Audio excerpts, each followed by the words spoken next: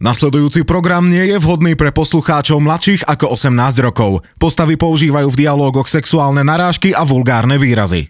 Komendy podcast uvádza Otec Pako, mama Trubka. Čaute všetci, tu je Linda a vy počúvate môj podcast. Foter sa rozhodol, že odchádza. Netuším zatiaľ, že kam, kedy a prečo, ani že ako to vlastne bude vyzerať a že či idem s ním alebo nie. Kokos, dosť veľa vecí budem musieť riešiť. Teda to som si aspoň myslela, ale nakoniec sa to celé utriaslo tým najčudnejším spôsobom. No ale nebudem predbiehať, nadviažeme presne tam, kde sme skončili naposledy. Odchádzam, už ma to tu nebaví. Môžete si tu s pánom hlasom nacvičovať vaše pravidlá, až kým vám obom z toho nedrbne. Čo? Čo sa tváriš tak vyplašene? Však toto si chcela, nie? Nechávam ti celý byt. Na, uži si ho. A ty pôjdeš kam? Bože, čo sa staráš? To je moja vec, nie? Celý čas tu nepoučúvam nič iné, len tvoje nariekanie, ako je to na hovno, že dvaja ex-manželia 2 roky po rozvode žijú v jednom byte. Neustále ti vadí, že si sem niekoho privediem, a to aj v čase, keď sme sa dohodli, že môžem. Furt ma buzeruje za všetko a mňa to už proste nebaví. Radšej budem bývať niekde pod mostom, ako s tebou pod jednou strechou. Ja mám každý večer z teba záchvaty úzkosti, vieš?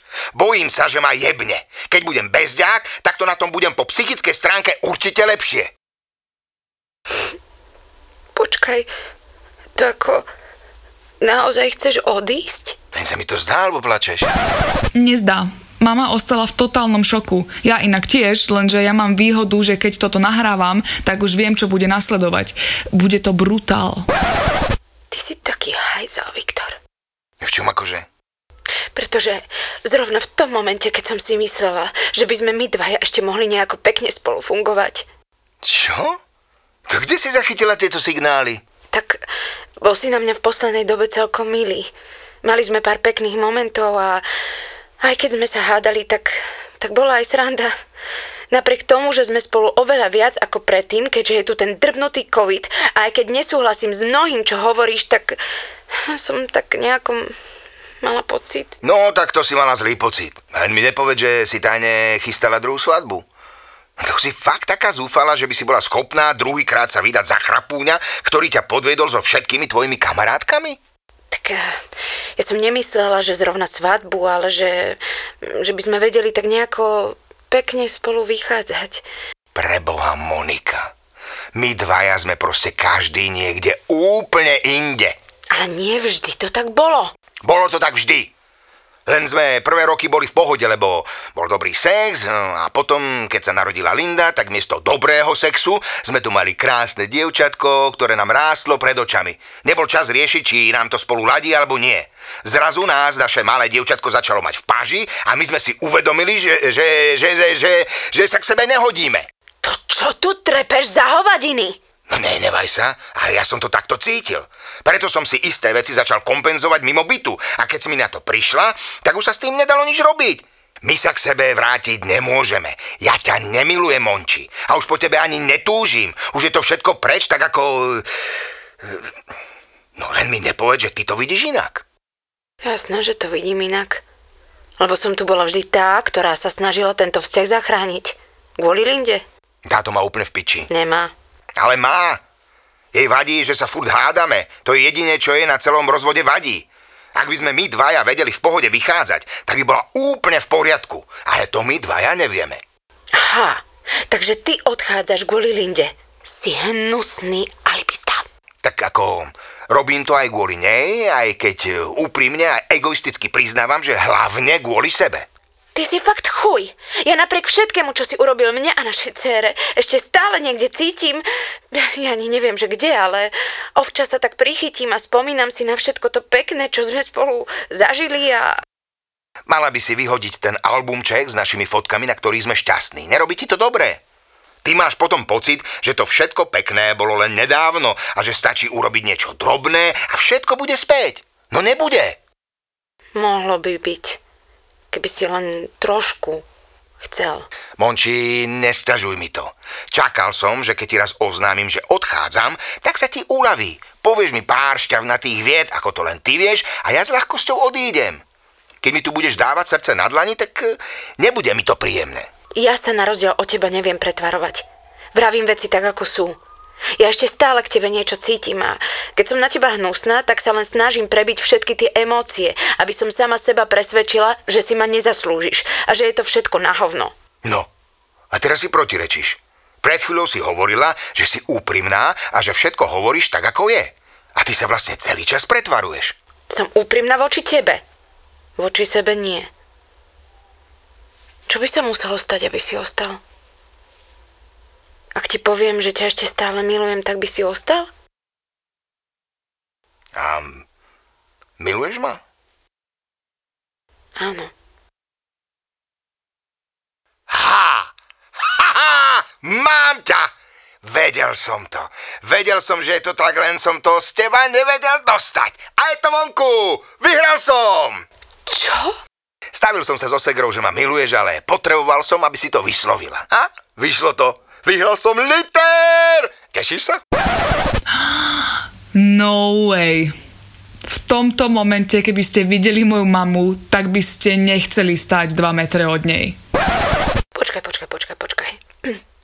Aby som v tom mala jasno. Celé toto s tvojim odchodom z bytu, to bolo len divadielko, aby si ma emočne dostal na úplné dno a aby som povedala niečo naozaj intimné a je to len predmetom nejakej jebnutej stávky? Môže, Monika, nerob z toho drámu. Máme doma liter. Ak chceš, tak sa šrábneme. Ty si zneužil moje najhlbšie city k tomu, aby si od svojej jebnutej sestry vyhral 1000 eur? Ale však nerob z toho takú drámu. A to si akože celé nahrával? No jasné, však potrebujem dôkaz. Nie! Okamžite mi to vráť. Ja si neželám, aby hoci kto počúval to, čo som ti povedala. To boli veci, ktoré boli len pre nás dvoch. Ako ťa poznám, tvoje kokotstvo nemá obdoby a ty to budeš púšťať svojim kamarátom v krčme a budete sa na tom náramne baviť. Ty si ma v živote ponižoval toľkokrát, Viktor, a tak hnusne, že už som si myslel, že viac sa nedá. Ale zase si urobil v našom vzťahu jeden priebaný rekord. Daj mi ten diktafón, alebo na čo si to nahrával a vypadni z tohto bytu! No tak to prr! Aké prr? Nemôžeš ma vyhodiť, pravidlo číslo 2. Ex-manželia sa dohodli, že ani jeden nemôže z bytu vyhodiť toho druhého.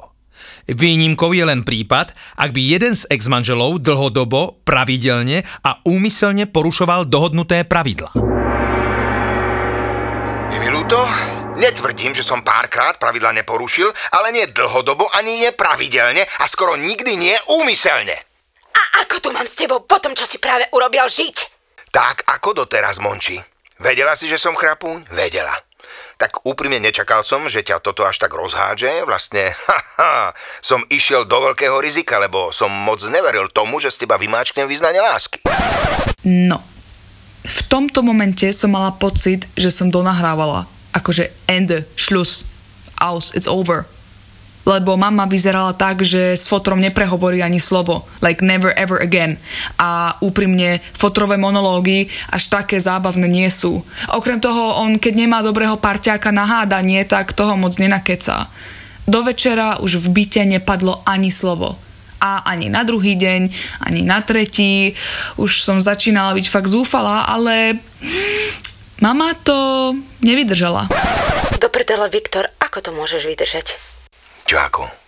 3 dní tu okolo seba chodíme a ja stále čakám, že sa mi kurva ospravedlníš alebo urobíš niečo, aby si aspoň trochu zmiernil to svinstvo, čo si urobil. Chcel som to urobiť dnes.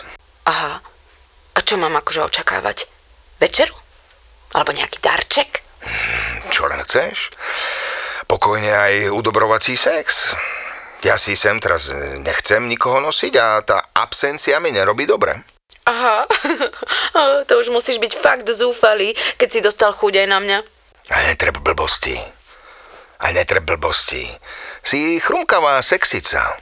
Olúpal by som ťa ako kukuricu s radosťou. Ale už len tým, že o tom hovorím, porušujem niektoré z pravidiel, tak radšej držím hubu. Ja si presne pamätám každé slovo, ktoré si mi povedal pri tej tvojej slávnej rozlúčkovej reči. Že tomu veríš. Hovoril som to len preto, aby som ťa vyprovokoval. Takže ťa ešte priťahujem? Tak keď sa trochu namaluješ a nahodíš do niečoho sexy A keď si taká tá sebavedomá dračica, tak si rajcovná. Vieš, že ja uplakané citlivky moc nemusím. Nie som ten mojkací typ. Ja som dobyvateľ. Ak by som si mal vybrať medzi Ksenou a Snehulienkou, no tak to je jasná voľba. Aha, super. Aspoň viem, akú chybu som robila vždy na Halloweena. No tak to zase Snehulienka, v tvojom podaní to bola iná mrcha. Myslím, že tá tvoja verzia v rozprávke otravila jablkom macochu. Dobre, stačí. Ako mi chceš kompenzovať moju emočnú ranu? Je fakt hlboká. A tomu hovorím timing. Názdar, segra, ideš na Halloween? Nie, prečo? Joj, sorry, to máš civil. Ježiš, ty si debil. Čo tu chceš? No, pusti mi to, Bráško. Počkaj. Ty jej to chceš teraz pustiť? Tak inak mi ten liter nedá. A tebe nevadí, že som tu? No mne nie, ale ak to vadí tebe, tak nám daj minútku a potom môžeme pokračovať. A toto je akože ten spôsob, ako sa mi chceš ospravedlniť? Nie, ten spôsob má zatiaľ moja segra v kabelke. Chápeme sa? Ty si chuj, Viktor. Ja som ti to, Monči, hovorila ešte pred svadbou, ale ty si mi neverila. No, pusti to! Toto je zatiaľ najväčší rollercoaster, aký som v priebehu týždňa zažila. Foter odchádza, Foter neodchádza. Mama ho vyhadzuje, mama Fotra miluje a na dnes večer asi vypnem kameru, lebo vidieť našich pri sexe... No, I don't want that. No, naval liter segra a bye bye. Aha, toto mi nestačí. A čo by si ešte chcela? Ja vás poznám. Vy ste sa dohodli. Čo? Nepočula si ju? Vážne si myslíš, že by vedela zahrať to zúfalstvo? Liter je dosť silná motivácia. Už ste vybavení? Hej, ale tuto Mirka si myslí, že sme sa dohodli. Že si to povedala len preto, aby sme dostali liter. Aha, a čudujete sa? Ak som to správne pochopila, tak sa idete šábnuť. Ste dohodnutí. Mohla by si, Monči, tuto na rovinu povedať, že ma stále miluješ a nech to má moja segra jasno? No, teraz už môže hovoriť, čo chce. Ste dohodnutí. Nie sme.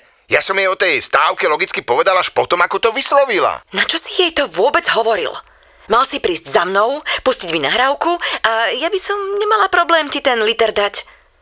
Teraz to nehnevaj sa, ale trošku smrdí.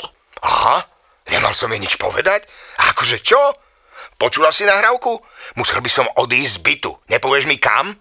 Mirka, daj nám ten liter a vypadni. Ja som zažila fakt dosť blbé 4 dni. Nie, že by to ten liter zachránil, ale taký malý shopping mi aspoň na chvíľku vyšustá z hlavy ten hnusný pocit poníženia. Vy dvaja sa k sebe fakt hodíte. Originál psycho jeden aj druhý. Hlavne, že i ja som bola 2 roky zavretá v ústave. A? Tu máte. Kurva, je to len 950. To je v poriadku. A vezmem si ich. Počkaj, ako niečo by si mi mohla nechať. Áno. Hovno, Viktor. Fúha, to je presne ten moment, keď si strašne rajcovná. Nechceš ten udobrovací sex? Nie. Na čo? Ja som už udobrená. Girls power! Ja mám Fotríka napriek všetkému rada, ale vždy, keď sa mamuši podarí trošku ho priškrtiť, tak neviem, tak ma to dá ako naplní spokojnosťou. Dúfam, že ste s dnešným podcastom boli spokojní aj vy a hope to see you soon. Dovtedy, kamoši, enjoy! Účinkovali Linda Amy Janeková, Viktor Marian Miezga, Monika Zuzana Porubiaková, hlas Roman Pomajbo. Ďalšie epizódy, ako aj veľa ďalších zábavných podcastov nájdete na comedypodcast.sk.